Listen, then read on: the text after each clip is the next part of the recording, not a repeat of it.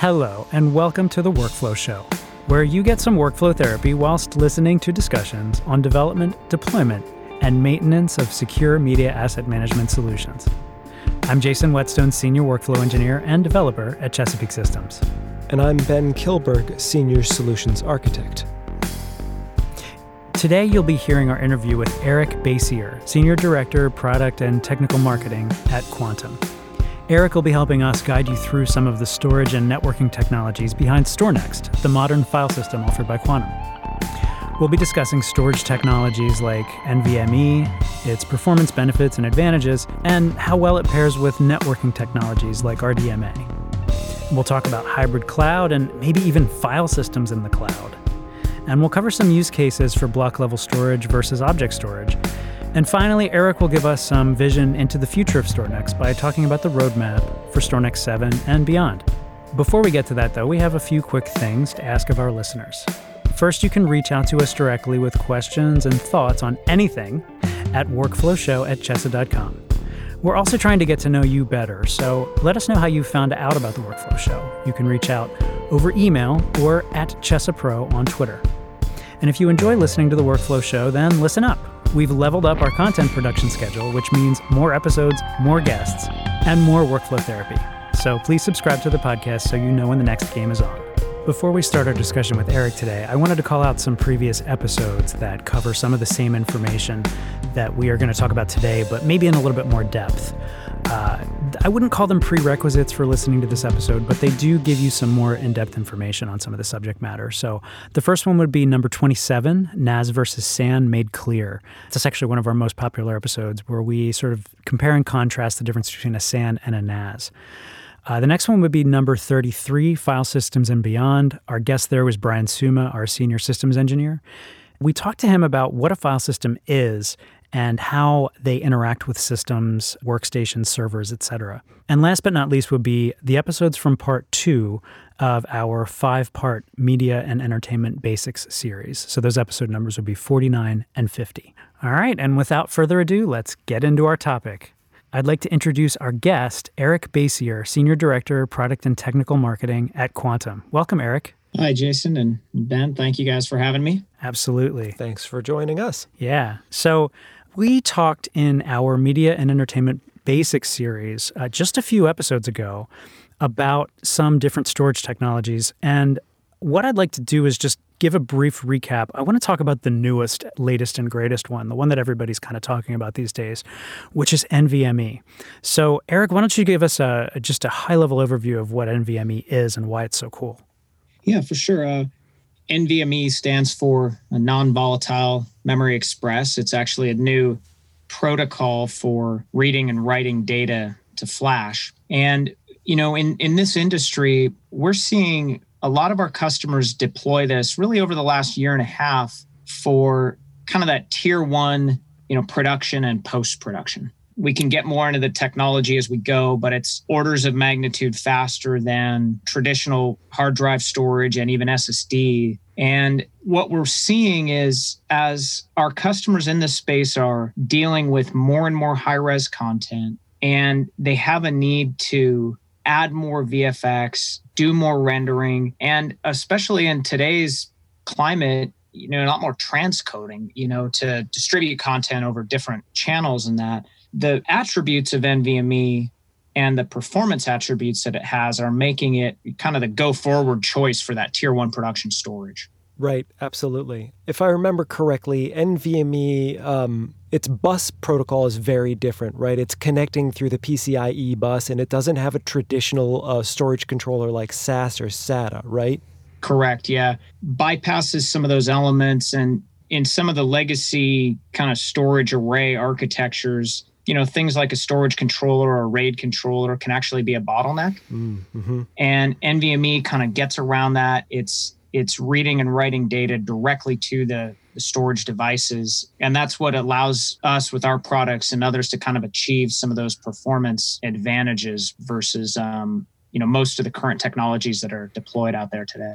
Right. The way I typically like to think of it is instead of, in your typical commute, like say, imagine your hard disk is your car and you're driving to work.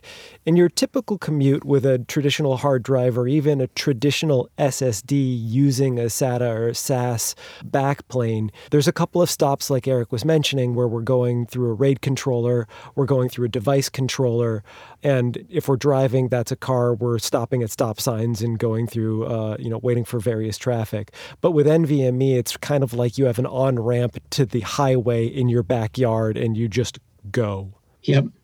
Yeah, Right. I like the analogy, and kind of building on it. I mean, one of the other new technologies that kind of goes hand in hand with NVMe is RDMA, which is really more of a networking technology, but there's a strong parallel and the two work in concert. So Ben, with your analogy there, it's kind of like with legacy, kind of more of a TCP IP based protocol. I'll try to think of it. It's almost like you've got a lot of friends in your car, but you're stopping every block just to make sure that they're all there. And, Right. and Are you buckled in? And, you okay, buddy? Yeah. And, with RDMA, what it's allowing our customers to do is achieve very low latencies on an Ethernet-based network, right? I mean, the spot we come to, a lot of our customers are still on a fiber channel SAN. And, where customers have that infrastructure, that's great. It's very low latency. But going forward, more and more customers are moving to an Ethernet-based infrastructure. It's less expensive. It's less complex. And using RDMA with NVMe is one of the ways that they're able to do that and still do all the work they need to do and, ingest all the content that they need to do. So those two kind of work in concert, and we're seeing a lot of good adoption in this space, a lot of interest, even through COVID, actually, a lot of people investing in this tech. For sure, yeah. Go ahead. Let's just take a quick pause and define what RDMA is, just for our listeners. So RDMA stands for Remote Direct Memory Access. And Ben, it's kind of like a mind meld protocol, right? Yeah, we're fond of calling it that, for sure. If you're a Trekkie and you remember our friends, the Vulcans, and they do the Vulcan mind meld, obviously a remote direct memory access, my thoughts to your thoughts, your mind to my mind, or my mind to your mind. In this case, it's my memory buffer to your memory buffer, my data stream to your data stream. RDMA bypasses the CPU. And so it takes a much more direct route and can also bypass that networking layer and TCP IP like Eric was mentioning. So it's wickedly fast and super cool. So it sounds like it really is a good pairing for NVMe because we're sort of bypassing all of the things that, the switching protocols, as it were, that kind of can slow us down. Yep. Yeah, and that doesn't mean that at some point in your storage stack, you're still going to be using TCP IP somewhere, but it just means instead of using those traditional layers on the back end, like RAID controllers, that we're going a heck of a lot faster through those gates than we would have otherwise. Yeah, it's all about, we're removing bottlenecks in either the network infrastructure or the storage infrastructure. And, Ben, I think you said it, hopefully we get a chance to talk a little bit more about this, but with our StorNext customers, what we're seeing is that, as you said, many users of the data on the storage, they may still use TCP IP or traditional NFS or SMB access. It's fine. Maybe they just need to review low-res versions of footage and sign off on it. But where you have, colorists working in 8K RAW at very high frame rate, you get their workstations connected directly to this NVMe storage, and they're just able to produce more, and it is orders of magnitude faster. Now, when you're talking about connecting their workstations directly, are you saying that directly to the back of an F2000 or an F1000, we can just plug in our Ethernet NIC and, our colorist is maybe 25 or 50 or 100 gigabit connected to the back end of the storage? Yeah, direct connected can mean different things, but this is also part of the magic of what we do with StorNext, Sure. where using our StorNext file system client, they can actually connect their workstation over the network directly to that backend storage. And the underlying protocols of RDMA as well as NVMe, like we talked about, you're bypassing all these other things in that chain that would have been a bottleneck. You're not using a chatty TCP/IP protocol. Right. The networked storage looks like local memory from the perspective of your workstation. Now, you need a new NIC to do that, right? Mm-hmm. There's new NICs to do that, and you need some switching infrastructure. And so that's part of the investment people are making. But for our product set, at least, we're seeing NVMe deployed both in fiber channel SANs and fiber channel environments, as well as in these new Ethernet-based environments with RDMA and those protocols. Are you seeing a lot of DLC with that? Yeah, it's a mixture of both. It's some kind of direct connection and some kind of through a proxy of some type. So Gotcha. So Ben, yeah. what's DLC? DLC is the... what does the D stand for, Eric? I know it's the LAN client, but... distributed, yeah. Distributed. DLC is a StorNext distributed LAN client. Right. So it's a way that users can connect to a StorNext file system cluster over the LAN, right? And it's something that, I think we probably haven't talked about enough as a company. It's one of the things that makes StorNext very unique, and it's one of the reasons that the file system is so widely used in media production and post-production. Right, because Yeah, it gives you absolutely. some of those benefits that you traditionally get with a fiber channel SAN, meaning that we're talking at a block level. And for those of you who are new to Quantum and StorNext, StorNext is the file system, which is a block level storage area network, wickedly fast, probably one of the fastest file systems in the world.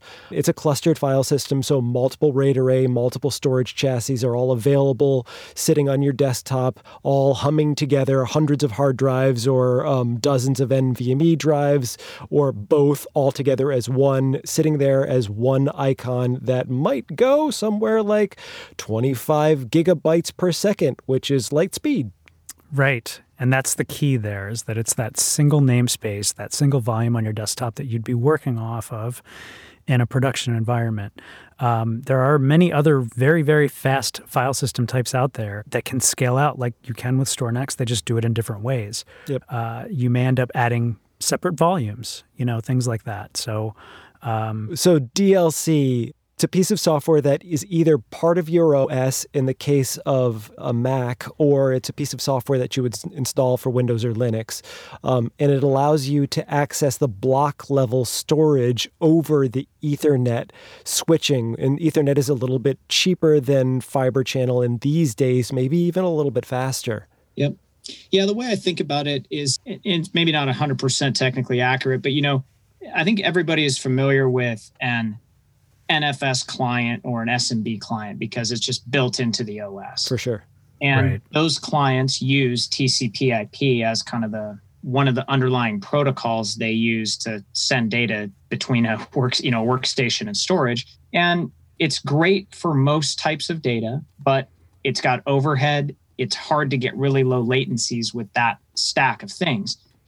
Our alternative would be, we use a StorNext file system client. We also support NFS and SMB because people need that too. But for the really high speed work, the really low latency work, we would use our file system client. And then in the case of what we've been talking about, we're using a flavor of RDMA to send the data back and forth.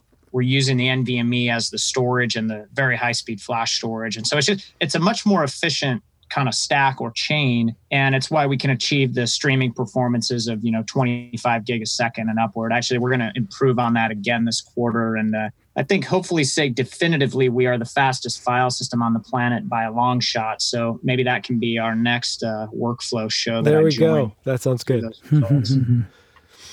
Right. So along with NVMe, obviously, the physical footprint of a volume like that, by way of comparison to traditional hard disk drives, is radically different, right?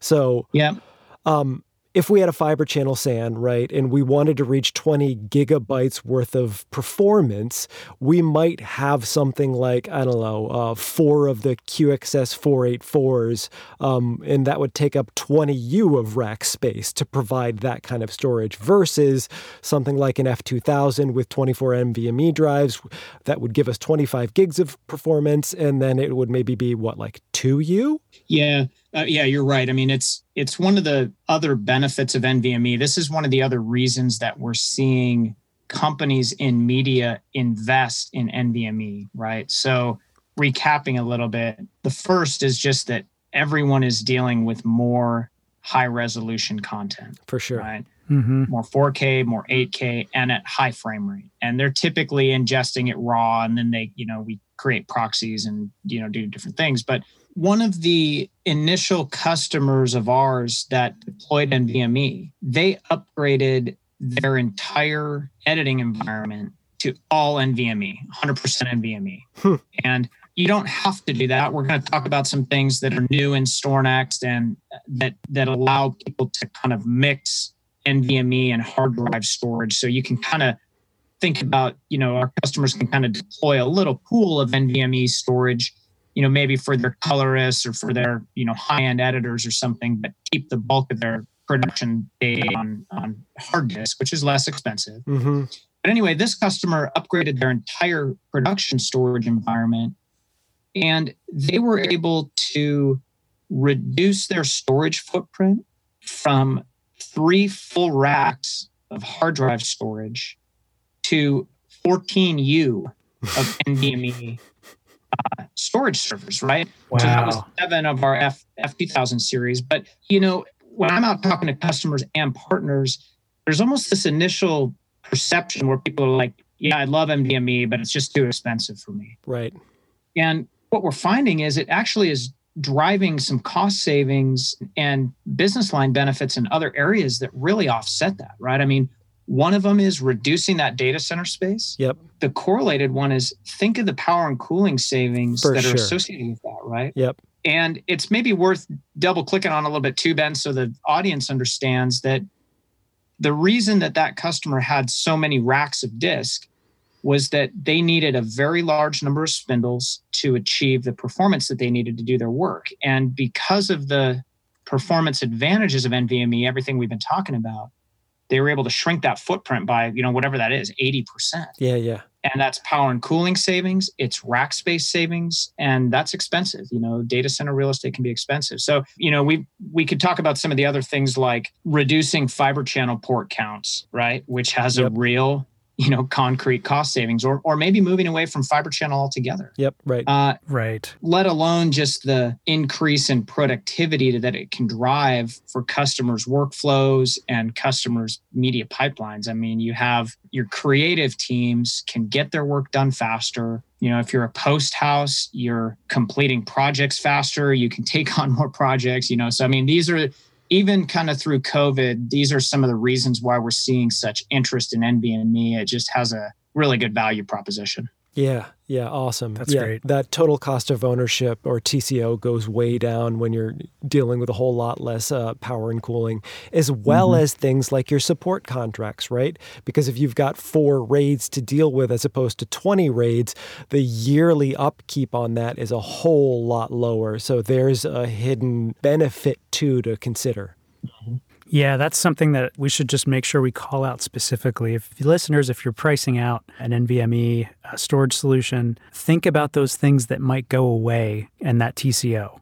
Like we said, that rack space, that heating and cooling, cooling mainly, and then that support contract cost. So just keep that in mind. Right. While we're playing the acronym game, I know we've thrown out TCP/IP a bunch over the last couple of minutes, so we should probably define that too. We're always up for making sure people know what the heck we're talking about, because you may be an IT expert, you might be a video editor, who knows, right?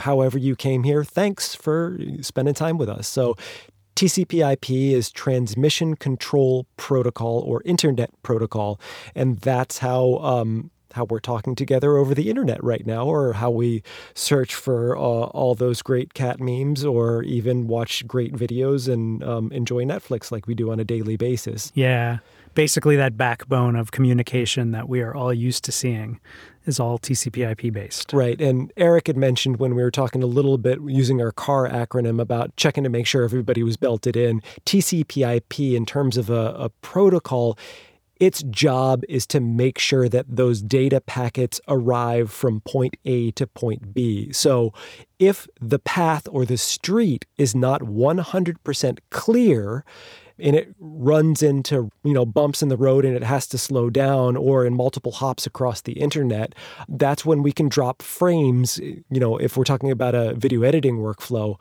or when we're watching each other on Zoom and our video and audio starts to get garbled, or we're watching Netflix and the quality goes down. That's why, largely in part because the protocol was created back in the early 70s, maybe a little bit earlier, largely in part to make sure that our allies in Europe were still there after a nuclear war. The idea is to make sure that those data packets go from point A to point B successfully, and so that we can make sure that the information gets there. It's not about speed at all. So using it in places where we expect to have a lot of speed, we have to make sure that all of the conditions are perfect, meaning that we haven't a switch where we've got gobs and gobs of bandwidth, and if we need buffering in that switch to make sure that packets aren't lost between the storage and your workstation, that all of that happens. And anyway, I digress. Let's talk about more. Well, I guess we should talk about the F-series a little bit, right? Yeah. So Quantum has two models of that F-series storage, Eric, right? The F2000 and F1000. And they're both a little bit different. Performance is kind of the same. The F2000's maybe a little bit faster on writes. But why don't you tell us a little bit about that? Yeah, so first off, we introduced the StorNext F-series last year at NAB. So it's been out in market almost a year and a half now. Very strong adoption, almost all of it in media production and post-production. But we're now starting to see it being deployed outside of the media and entertainment space. We can talk about that more. But yeah, the initial product we introduced was an F2000. It's a 2U NVMe server designed to be deployed as part of a StorNext file system, 2 controllers, failover, kind of high availability, everything. And a good example of, one of the initial customers there, like I said, they upgraded their entire editing environment to these boxes, so they're seeing great results, very happy. And as we got into the market, we were starting to hear from customers and partners that they said, hey, I love the value proposition of NVMe. I don't always need it to be the most highly available device. Right. So we have some customers where this is another great real world example where they were doing a large multi-node render job on a StorNext file system with a bunch of disk. And it was taking them almost a day to complete the render job. And they put in a little bit of NVMe. Same render job gets done in 30 minutes. Just because NVMe is so much faster. Just sprinkle on a little NVMe and right. your job is reduced by 23 and a half hours.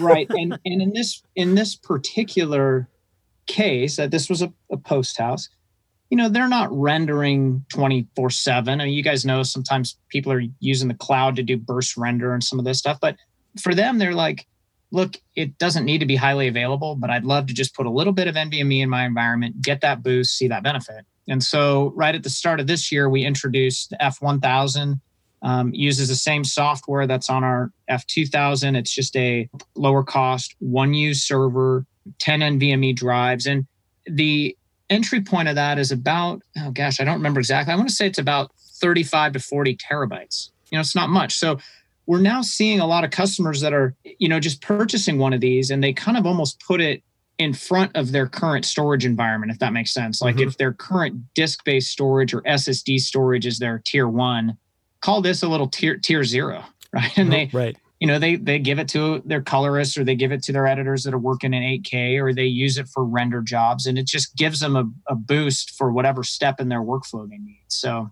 I love it. Yeah, we've got the 2 models. We're going to be enhancing them again toward the later part of this year with new software enhancements that actually speed up performance even more. So we've been really pleased with the adoption so far. Now, speaking of software, one of the things that makes this possible, right, because we still need some traditional data protection services like RAID and trying to make it highly available, in the case of the F2000. So there is a software-defined layer or a layer of virtualization that happens on top of that that you guys have really kind of jumped into and are kind of working in both the present and the future of storage topologies. Can you tell us anything about that? Yeah, this was actually one of the things that we did just kind of almost under the covers in the last year and a half. But we talked earlier about how, dedicated RAID controllers, some of those things can be bottlenecks in more the legacy architecture, but you still do need that data protection. So we developed our own software-defined block storage stack. We actually made a very small acquisition about a little over coming up on 2 years ago, integrated some technology and some people, and then built our own software-defined block storage stack based on that. And the first place that came to market was with the F series. So we use that as kind of that underlying block stack. And then we use it with a different product line we have focused on video surveillance. And when we think about where we're going with StorNext, we are moving to a totally software-defined architecture for StorNext. And this was one of the technical building blocks or stair steps that we needed to get there. And so you're actually going to see that in the future of StorNext when we go to StorNext 7 and beyond, that we're moving to software-defined everything. So. Yeah, I mean, that seems like it's very much been the present in a lot of the more advanced big data cloud workflows that we see, but seeing that it's coming to something that we might use in M&E and start to trust in environments like that is really exciting. Yeah. Yeah, for sure. Yeah. Frankly, one of the things that makes it unique is this is a little technical, but if you think about most of the storage arrays that are out there, they were designed for enterprise IT workloads, right?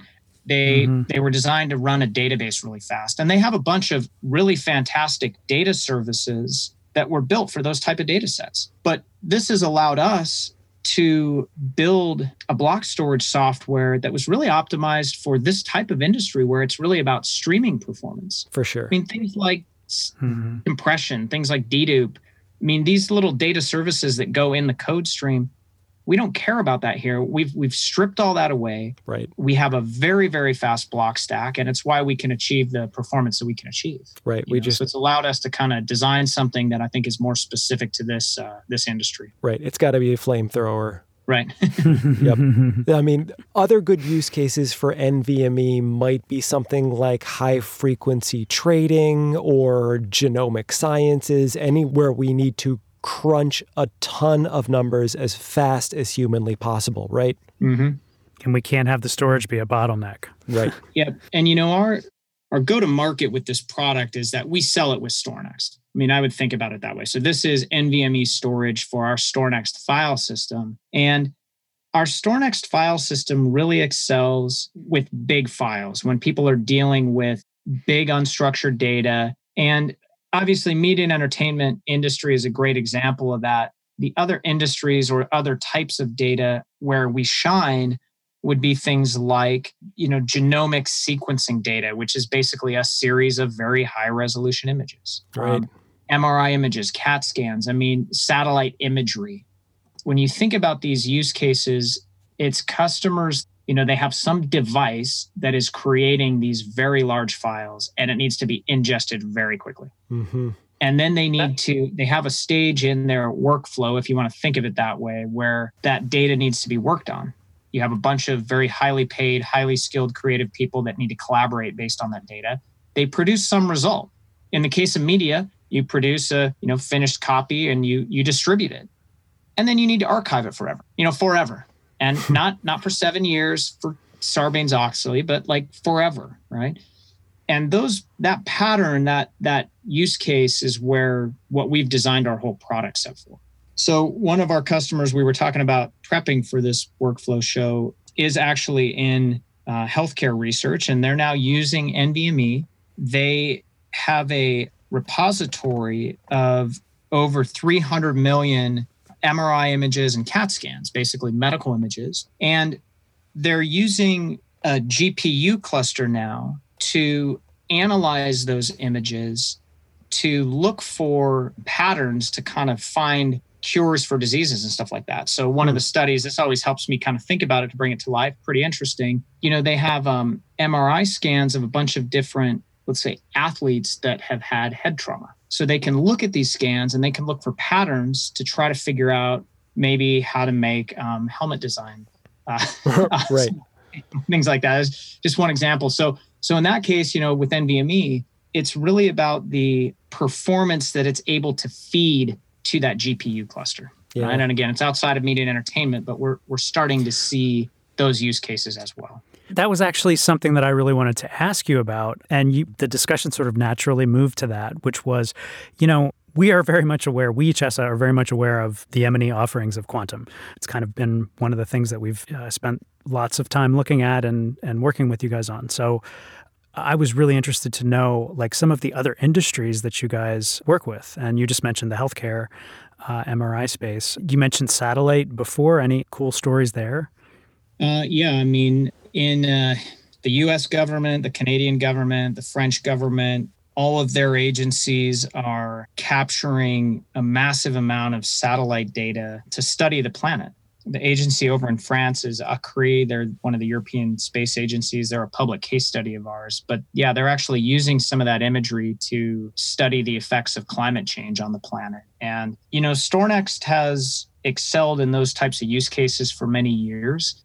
And I think that with Quantum, if you kind of think about the path we're on with our portfolio, we added NVMe to be, which we think NVMe is the future of production storage. Right? I mean, that'll be gradual, but it's already very similar in price to SSD storage arrays. So pretty quickly, production storage is all about NVMe. We acquired the active scale object store business because we think the future of where data is going to live is going to be object storage. And we're going to put tape underneath it because we think that where data is going to live for 100 years is probably still tape until it's DNA storage, right? So, right. So you kind of seen us built this stack of products, which we now have in market. And the use case I described is really applicable in almost every industry.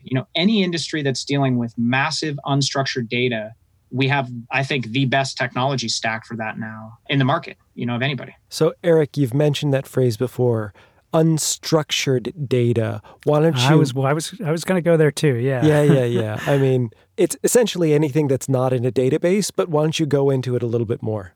If you simply think of the data world, you have structured data, which is something like a database, rows and columns, very searchable, pretty straightforward. Unstructured data is generally file data. And the biggest subset of unstructured data is video and images. Mm-hmm. Now, a lot of video and images are for maybe entertainment purposes, but not all. I mean, there's a lot of video that comes off of a drone or a satellite or an autonomous vehicle produces a huge amount of video and video-like data. And that's really our focus. I mean, there's some unstructured data that's things like, log files or text files or things like that. That's not really where we play, where we hunt. We're really focused on video data, image data, and that is the class of data that is growing much faster than anything else out there. It's harder to manage.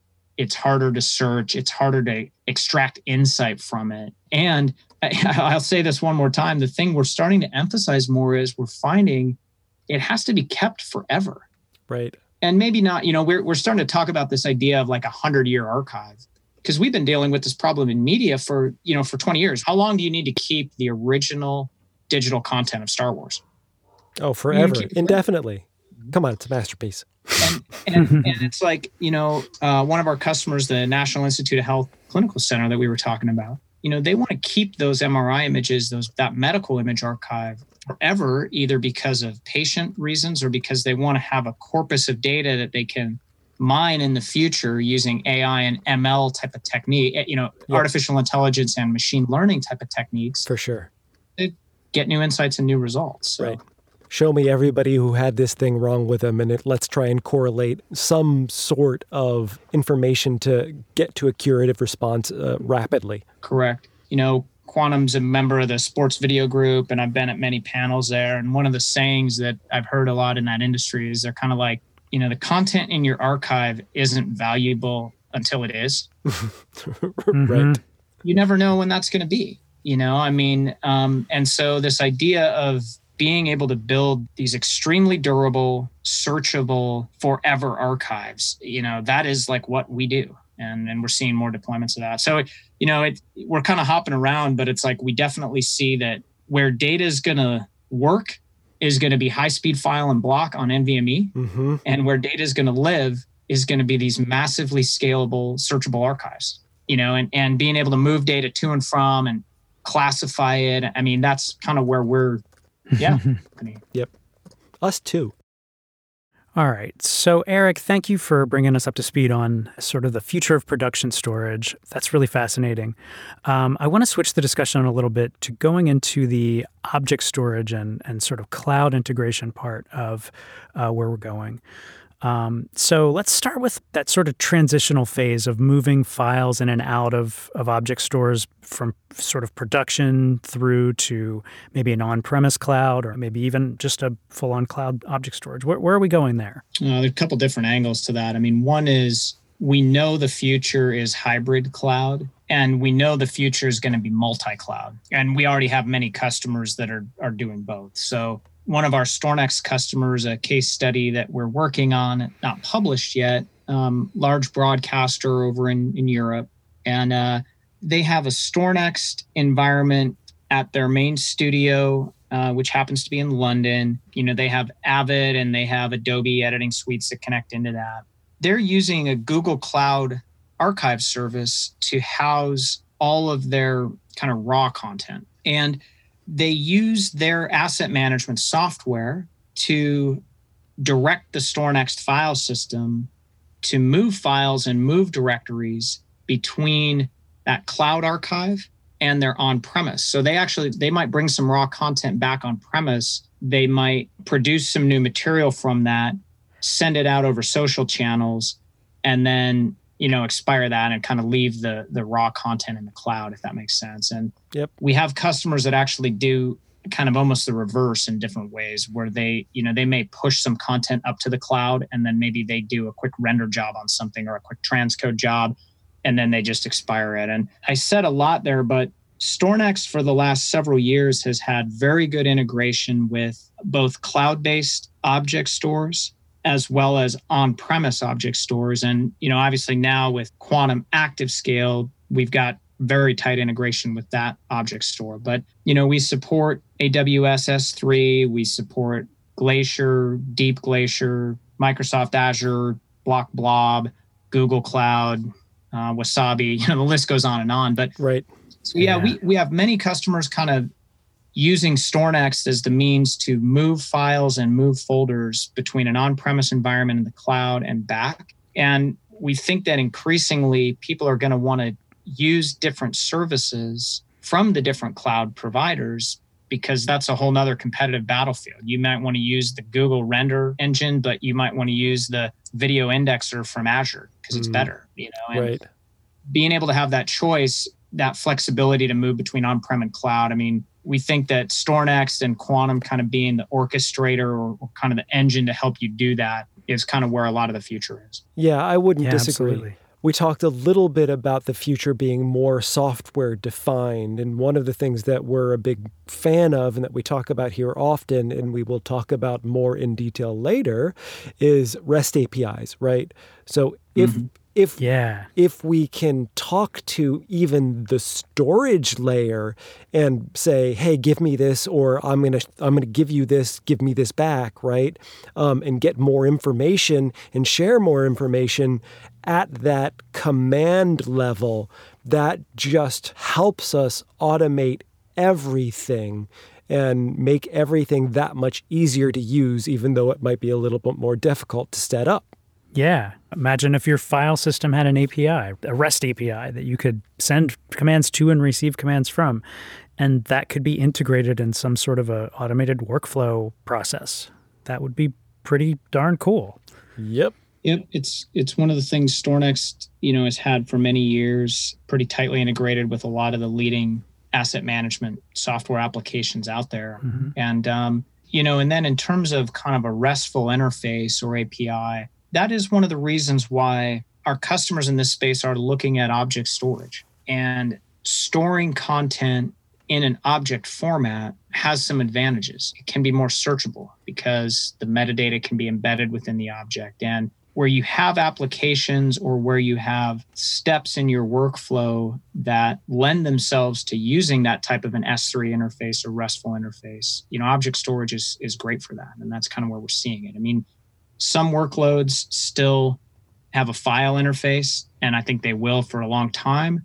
Some use an object interface, and we can kind of deploy the right solution based on what people are trying to do. Right. Now, it's worth redefining a little bit. We've talked about object storage in one of the last episodes in the M&E Basics series. It's worth, again, stating that an object storage or something that uses storage buckets, they typically call that, because it's a flat file system, right?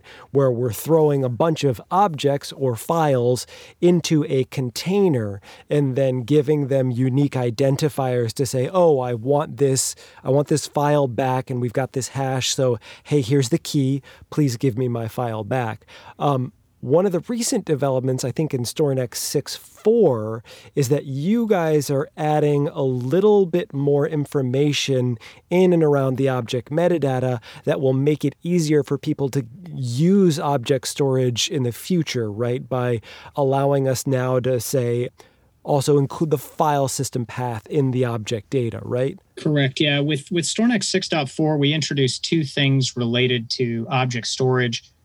The first is self-describing objects. So when StorNext moves a file to a cloud-based object store like S3, we're doing that file to object kind of translation, like you mentioned, Ben, right? Yep. And prior to StorNext 6.4, we were able to move objects and store them up in the cloud. But if someone wanted to use that object for some reason, if they wanted to search it or run some service on top of it, they kind of had to bring it back through StorNext first. Right. With self-describing objects, they can now use just off-the-shelf browsers, different scripting tools or whatever to be able to access that content right out of the cloud. They don't need to do that through StorNext. And so for use cases maybe like DR or maybe sharing content, in some cases it can work. We'll come back and talk about that more just quickly. The second thing we introduced was we actually improved the way that we can do reads and writes of data to and from an object store. So we actually really improved the performance that users can expect for StorNext kind of moving data in and out of an object store. So both related to that. And I think both could apply to either an on-premise object storage system like ActiveScale or public cloud object stores, in a more of a hybrid cloud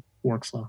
For sure. Jason, one of the first things that I thought about, given these self-describing objects, is something like Iconic, right? Where we've got a cloud-based MAM that could be a really accessible front end. And so if we had a StorNext SAN in our production environment, but we also wanted to share things front-facing via the MAM, if the MAM could access that same bucket that the file system was moving things into or replicating things into, that would make certain things really easy, wouldn't it?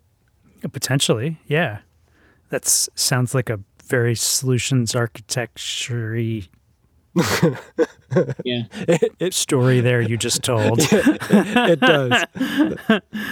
And it was a very systems engineer answer. It was, yeah, exactly.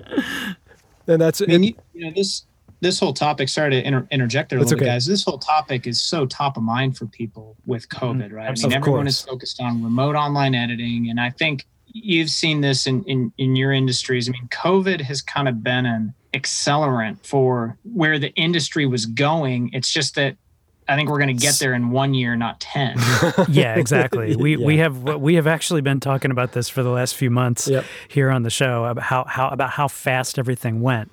Eric, we just did an episode in November, December of last year about like the future of cloud editing. Right. And it was outdated in a few months, like completely outdated. We were talking, the episode was very much about what is possible today and, the perception versus the reality and like, when will this be possible? And we kind of just blew that out of the water 3 months later. You got it. So it forced people to get creative, and what our customers have found is, they were forced to set up a studio in the cloud, right? And now, maybe that wasn't a blockbuster movie, but maybe for their news team, right? And they were forced to do it. And guess what? It worked. Mm-hmm. So we talked about what we did recently with StorNext. And again, it's kind of these building blocks for the roadmap that we're on. I mean, our next step is to bring to market where you can actually set up a studio in the cloud or a file system environment in one of these clouds with StorNext. And we actually have that deployed at a couple of customers already, I would say in kind of a beta. But I mean, they're running StorNext in the cloud. And that'll be something you'll hear more from us, as we go forward on our StorNext roadmap, because clearly an area of a lot of interest from a lot of people. So StorNext in the cloud. Are we allowed to ask questions? Yeah, I was going to say. Yeah. So if Go ahead, Ben.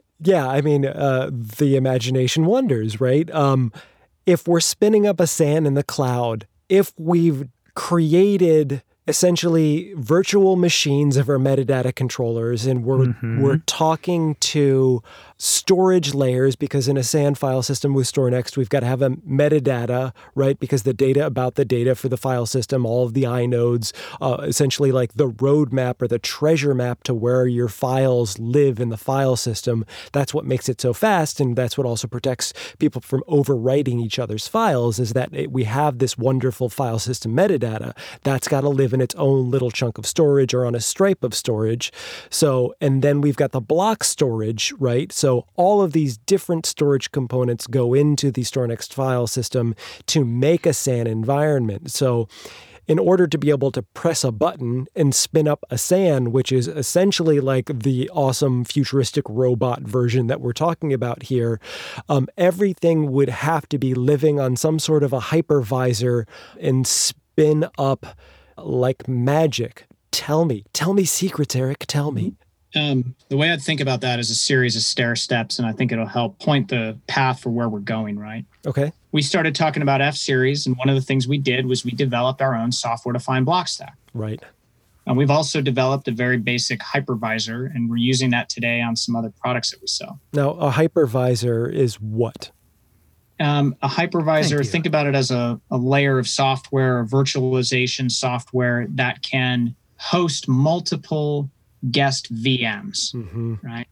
And converge those and run them on a single physical server. I didn't say hyper-converge, but let's just say converge. Sure. Now, we've got all those pieces. You can say, well, okay, it's pretty easy for me to imagine that when we go to a fully software-defined architecture with StorNext 7, we can actually run StorNext along with the block software and all the components we need on a single 2U server, right? And we run think about it, we run StorNext in a VM. Right. Earlier, we talked about the F2000, which is a 2U NVMe server. Right. It runs quantum software. It's got 2 controllers. You can actually envision running an entire StorNext file system on that F2000, one box. Right. Now, that's for NVMe, and we're going to have other boxes that have hard drives and all that, but that's not too far out. That might be our next workflow show where we talk about this maybe next quarter. That sounds awesome. Once you get to that point, it's a pretty easy next step to and say, okay, if I'm running StorNext as a VM on a hypervisor, it's actually not that hard to run it as an AMI in AWS or run it as a VM in Azure, right? And that's kind of the concept. Yep. How it's architected, how the MDCs and all that, I'm not sure of that yet, but I think hopefully that helps give you sort of the path, and for the listeners out there, you kind of understand where we're going a little bit technically. And yep. We'll be making some announcements here. I mean, the expectation would be early next quarter. We'll be making some announcements around this. So. Super cool. Awesome. Workflow Show. So speaking of the future, and I'm talking about StorNext 7, let's talk about file system pools a little bit. Best of both worlds. What are we looking at there? This is kind of a new data management capability that we're adding in StorNext 7, and it was really driven by NVMe, I have to say. I mean, so because we think the future of production storage is around NVMe, and we want to enable our customers to take advantage of that, but we don't necessarily want to make everybody have to upgrade their entire production environment to NVMe, right? It's not economically kind of viable, maybe. And so we had a number of customers that said, look, I want to deploy some NVMe in my production tier, but I may want to leave my existing storage investment in place because the storage arrays I have today are fine for 80% of the users, but the 20% really need that performance boost. So, okay, got it. Right. What we developed was a new capability in StorNext that we call file system pools. And there's two components to it. First is it allows a system administrator to define pools of storage within a StorNext file system. So for example, you may define an NVMe pool and you may define a nearline storage pool, right? Or hard disk drives, right? Or hard disk drives, right? Yeah, and then you can kind of assign specific users and clients to that using the features that are in StorNext. The second component of file system pools is a policy engine that allows an administrator to then, once the pools have kind of been defined, you can then define policies that say, okay, I want to move this file or this directory between these pools of storage. StorNext manages all of that under the covers. So to a user, to an editor, or to a colorist or a visual effects technician, they don't see this stuff moving around. It just looks like their local drive. But the file system can be moving this data in the background. So one way that customers are using it today, because this is deployed in production and some select accounts, is I guess I talked about these examples already. You may have a colorist that needs to finish something and you just promote the files or directories that they need to work on. You promote it up to the NVMe pool. Right? To them, it doesn't look any different. They just get a lot faster performance. When they're done, you can promote it back down. Right. Or maybe the ingest operation just always first goes to the NVMe pool because we know it's a new hot thing, a new hot project, and maybe we can set a policy on the back end that says it's been there for a month, nobody's touched it, demote it, right? Yep, and then demote it. Yeah, and those are examples of policies that administrators can set. You can kick off a job and move data, move files or directories. You can use APIs and all that, script it and everything, but you can also set policies based on time, based on certain thresholds and things like that to be able to move between pools of storage. And so really what it enables customers to start to use NVMe, get the benefits of it, and start to build a production storage environment that's, partially NVMe, partially these lower cost types of storage, and then migrate to, the future over time. So this is great. I mean, this opens up a lot of possibilities. You mentioned this can be done with REST APIs. I mean, I imagine it could also be done with a GUI and, other ways too. But with the REST API, that gives us the capability of hooking that into some sort of an automation or orchestration platform or a MAM with that functionality. And, really sort of drive that based on where things are in the process, if we're tracking the process through that project. Exactly right. I mean, there's so much we're doing in StorNext 7. There's so much we have going on. We have a new simplified user interface. I mean, it is a dramatically simplified user interface. Right. And this setting these policies for file system pools, we can show that today. We're demonstrating that today. So you've got that option. And then, Jason, right on. I mean, this is integrating with asset management applications or other kind of orchestration tools, make it really easy to do. And we've got a good long heritage of doing that. Actually, we won a technical Emmy for that at the start of the year, which was kind of cool for our contributions in the fields of data management. So that was neat to be recognized that way. But so that's great. It's worth mentioning too that you guys have had a policy-driven hierarchical storage management layer for a long time in Storage Manager, but this is something completely different, right? Yeah, I was just going to ask, how is this different from, say, Storage Manager moving data to the cloud or to tape or maybe an Affinity? Yeah, this is something totally different. So Storage Manager was really designed many years ago, and that was really about moving data to tape.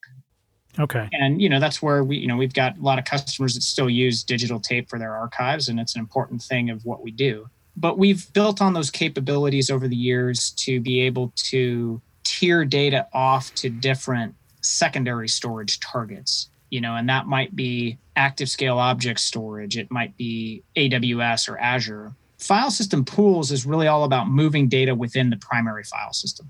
So it's a different layer. It's a different policy engine as well, actually. And the benefits of it are just for simplicity, and it's really all about enabling NVMe, I would say, more than anything else, as that go forward tier of production storage, right? Being able to move data seamlessly between NVMe and hard drives and just boosting performance. And This is going to be something that's part of StorNext, right? It isn't an additional license. It's just going to be a huge value add for customers. Correct. Yeah. Awesome. Correct. I think people are going to be really excited about that. One thing I will say, and when we moved to StorNext 7, we're moving to a software-defined architecture technically.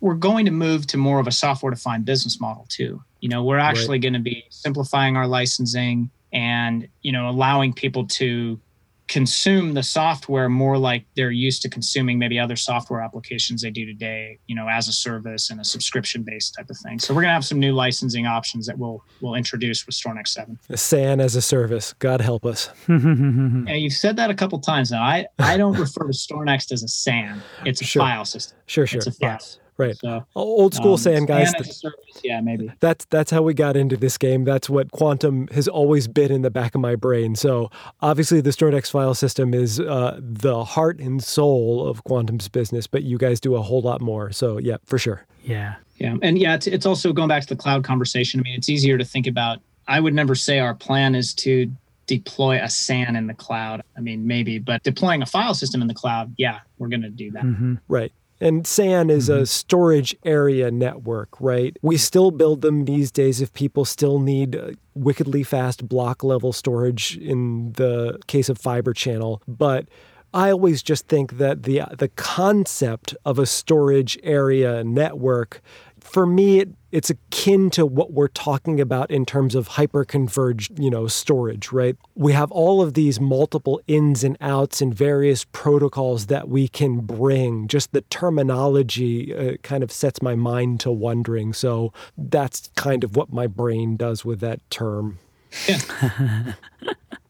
Oh, right on. So we talked a little bit about private cloud and ActiveScale. It's probably useful just to talk a little bit about a couple of use cases. We talked a little bit about that in the past in our second episode of the M&E Basics series. But in terms of what you guys are using ActiveScale for, where do you see great user adoption for that product?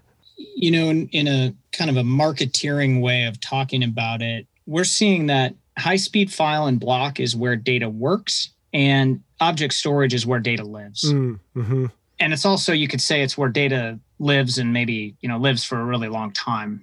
Almost all of the use cases for ActiveScale that we see, it is a very large-scale content archive. It is a content archive. In media, it's a content archive. Outside, it may be an active archive. And this may be because of Quantum's portfolio, but most of the deployments with ActiveScale, we have a StorNext file system cluster in front of it. Sure. Right. So people are using StorNext to, do their work, to ingest the content quickly. When they're not actively working on it, we can move data to the object store and it's protected, right? It's a self-protected object store. And if they need to bring it back, they can bring it back and work on it. And they can also directly access the object store for other things and other reasons. But most of the time what we see is ActiveScale being a kind of very large-scale content repository. Yep, that makes total sense. We've got, good adoption in media and entertainment as a content repository,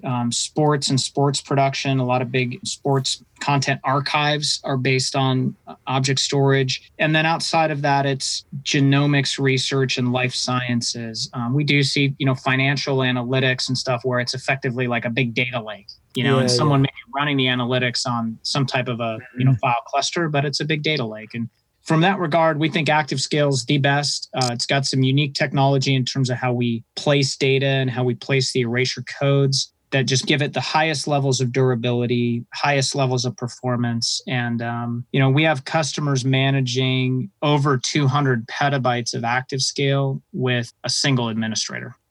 Because it's just the system just takes care of itself. And I don't think there's any other object stores that would say that because our software is so intelligent and self-healing and the way it works. So, that's really where we see it shining is it's like billions and billions of files or objects and massive multi-petabyte scale content repositories.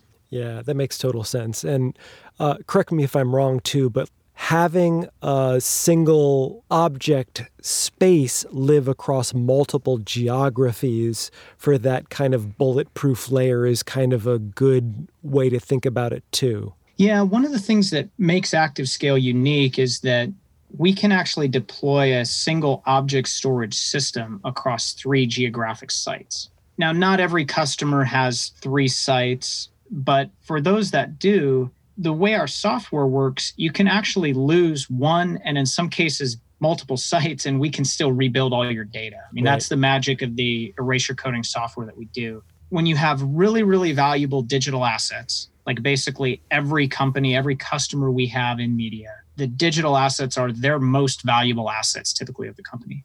Yep. And they need to be preserved and protected forever. And the best practice would say, keep that data in 3 places.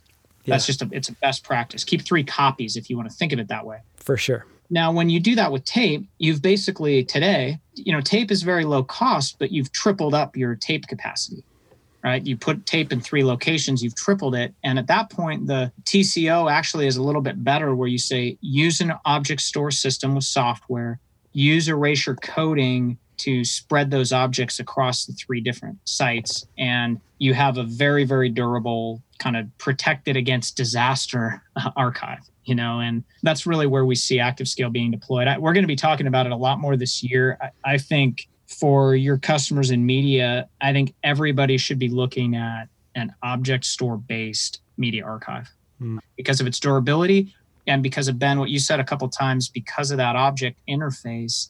It actually makes it easier to search and to index your archive, right? It actually makes it more searchable, more accessible, so that like our customers in sports right now, they've got no new content to show. So they're trying to get stuff back from the archive and repurpose it so they can have things to broadcast, right? So. And I also want to say that working with an object storage interface, even when we're talking about working with, say, a REST API or something like that, to me, as a workflow engineer, it's much easier to work with than, say, a piece of middleware that manages a tape library. Mm-hmm. Definitely. Yep. Cool. Well, there's another product that you guys have recently acquired that I am really excited about. Now, I wonder if we could talk a little bit about Atavium or Atavium. I've heard it pronounced both ways, but... Yeah, going back to kind of a big picture kind of storyline here, we build our own NVMe products or the software to run our own NVMe products. That's about production. We acquire ActiveScale to have the object store software with erasure coding. We obviously have the tape products, and we're going to bring all of that together in a stack to where we've got all the different tiers of storage you would need to build a 100-year archive, right? And we've already got good data management with StorNext to be able to move files and objects between all those tiers. We actually have a very good orchestration engine. The next kind of big challenge is, well, how do you classify all of that data? How do you make it searchable? How do you make it browsable? And we were fortunate enough in March, we closed a small acquisition of this Atavium source code. And we actually had a couple of their key team members join Quantum's team. So one of the co-founders there, a guy by the name of Ed Fiore, he joined Quantum in March. He's the general manager of our StorNext business and our primary storage business. And the thing that Atavium did that I think was very unique was a data classification and tagging engine.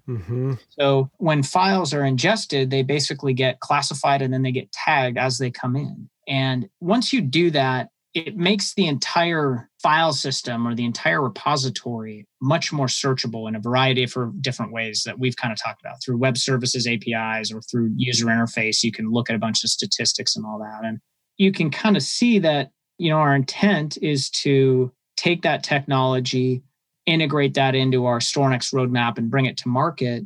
And I think this is within the next 6 to 9 months. Maybe 6 months. This isn't that far out. This is pretty near term where you can now build a well-classified and tagged archive where we've got the file, the object, the tape, if you want to keep it there forever, and you can kind of search and index everything. And by the way, even as you're moving data between on-premise and cloud. Right. So this idea of kind of providing that seamless bridge from on-prem to cloud, this is another key technology piece that we're able to bolt on and that we're going to integrate into our roadmap.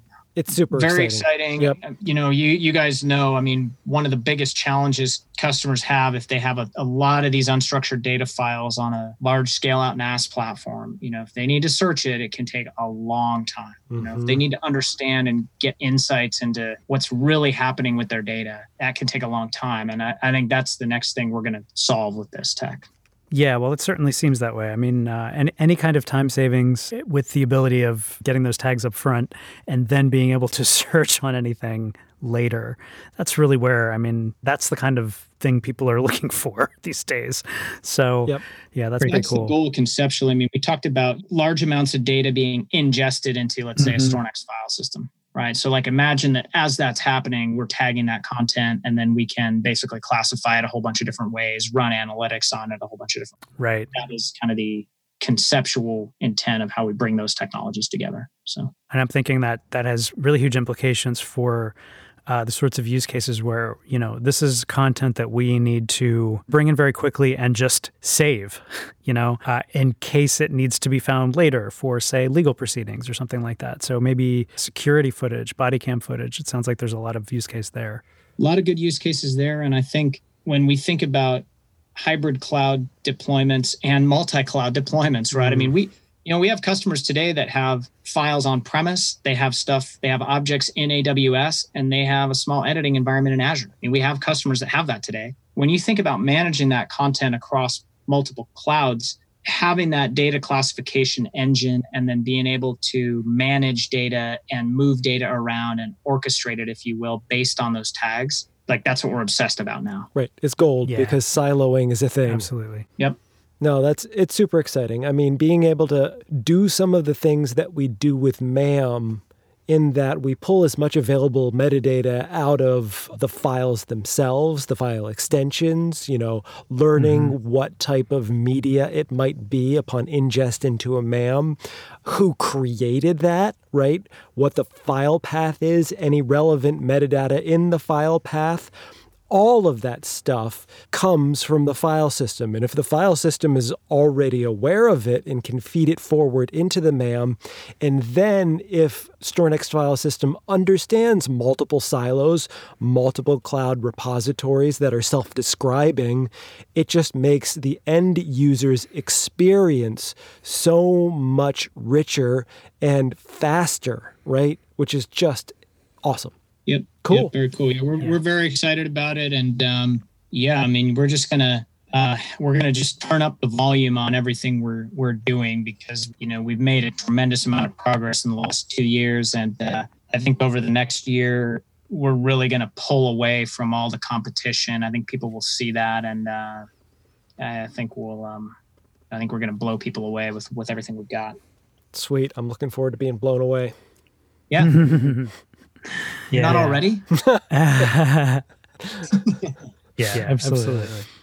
Something that we've talked about recently in terms of kind of trying to have a regular segment is asking people, kind of what some of their favorite workflows have been or have seen really helping people, as well as kind of what media they have been enjoying. So, Eric, let's ask you that. What's a cool workflow that you've seen recently that really helped someone?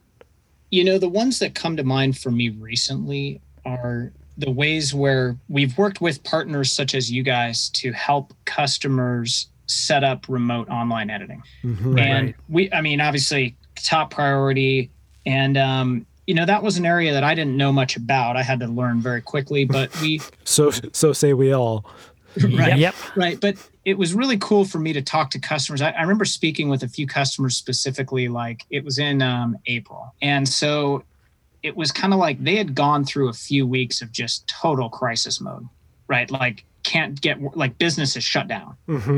And they were just coming out of it. And I was talking to them about how they had set up remote online editing, and they were using virtual desktop technologies to access the workstations that were at the studio with the StorNext client, right? So they'd figured out how to use their existing StorNext infrastructure and use these virtual desktop technologies. There's a whole bunch of them out there. They kind of encode the pixels on a screen and encrypt them and send them to the home office, so to speak, right? But it was neat to talk to them they were sort of hey, we've got it figured out. People are working. We're still doing projects, and now we're kind of cleaning up some things. I guess I really remember those because it was nice to feel like our customers were sort of coming out of crisis mode and getting back to a little bit of getting back to work kind of. And for sure, we're seeing that a little bit more even this quarter, that we're starting to see new projects and all that. But yeah, I think those workflows, and we worked with partners such as you guys to help design those, to get them running. And in some cases we had to get some new clients deployed and stuff like that. So that was a pretty interesting learning area for me. Agreed. Yep, for us as well, like we said. And I think related, it's kind of what people are doing in terms of just studio workflows in the cloud. And, we're now working with a couple of our larger StorNext customers now, but they're using StorNext to run editing suites in the cloud. Seems to be working. And I'm really encouraged by that. We got to figure out how quickly we can bring that to market. But, those two things are both in direct response to COVID, and kind of just the industry has just accelerated how quickly they can do that stuff. So awesome. That's been pretty cool. Yeah, for sure.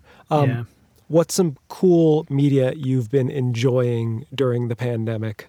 My favorite customer at Quantum's is Red Bull Media. Okay. And I've got the Red Bull app on my phone, and my little son, who is almost 4, he and I love to watch biking and mountain biking videos on Red Bull Media. We do that all the time. So, it's either on YouTube or on the Red Bull app, and we cast it to our phone. So, I mean, I love that. The content's awesome, and I watch it with my little son. So we've been enjoying that. Usually once a night, we'll watch a little, 10-minute or 5-minute little biking video. So cool. I've been enjoying that a lot. Yeah, they do some really cool music stuff too. I've definitely enjoyed some of the music content that they've been making. Speaking of which, what's some cool music you've been listening to? Oh man, I'm always listening to new music. I'm a big fan of punk rock and heavy metal. So nice. Like what? Oh gosh, I got to think about some good recent examples of stuff here. That sounds like Kilberg's wheelhouse. Well, I don't know what you're talking about. Not a metalhead over here. I don't have 5 guitars sitting behind me. It's funny with so I subscribe to Apple Music, and they just always have new stuff coming out. So I'm always kind of just like downloading stuff and listening to it, and I kind of just put stuff on shuffle. So I'm trying to think of albums that have come out this year that I think have been like really, really good. Have you heard the latest Hum album, Inlet? Yeah, I did hear that. It was good. It was I actually I downloaded that and I listened to that. Yeah, it was pretty good. I remember those guys from the 90s or something, and I downloaded it again, and I was like, that's cool. Right, Looking through what I got here. I've been liking this band called White Reaper. I don't know if you guys know those guys. They're not like punk rock. They're just like kind of good rock and roll music. And there's like these young kids, and they got some good stuff that I hadn't listened to them before. I like them. Nice. I don't know. There's a bunch of new metal stuff that's supposed to be coming out later in the year that I'm looking forward to. But as you guys know, a whole bunch of releases have been delayed. For sure. If you can't tour and do the support for the album, you're kind of dead in the water. Yep. Well, awesome. Thank you for sharing. Yeah, this has been great. Well, Eric Bassier, Senior Director, Product and Technical Marketing for Quantum. Thanks for joining us, Eric. Yeah, thank you guys again. Really appreciate the opportunity. And we appreciate having you here. This workflow therapy session, like all other Workflow Show episodes, is a production of Chesapeake Systems and More Banana Productions. I'm Jason Whetstone, Senior Workflow Engineer. And I'm Ben Kilberg, Senior Solutions Architect.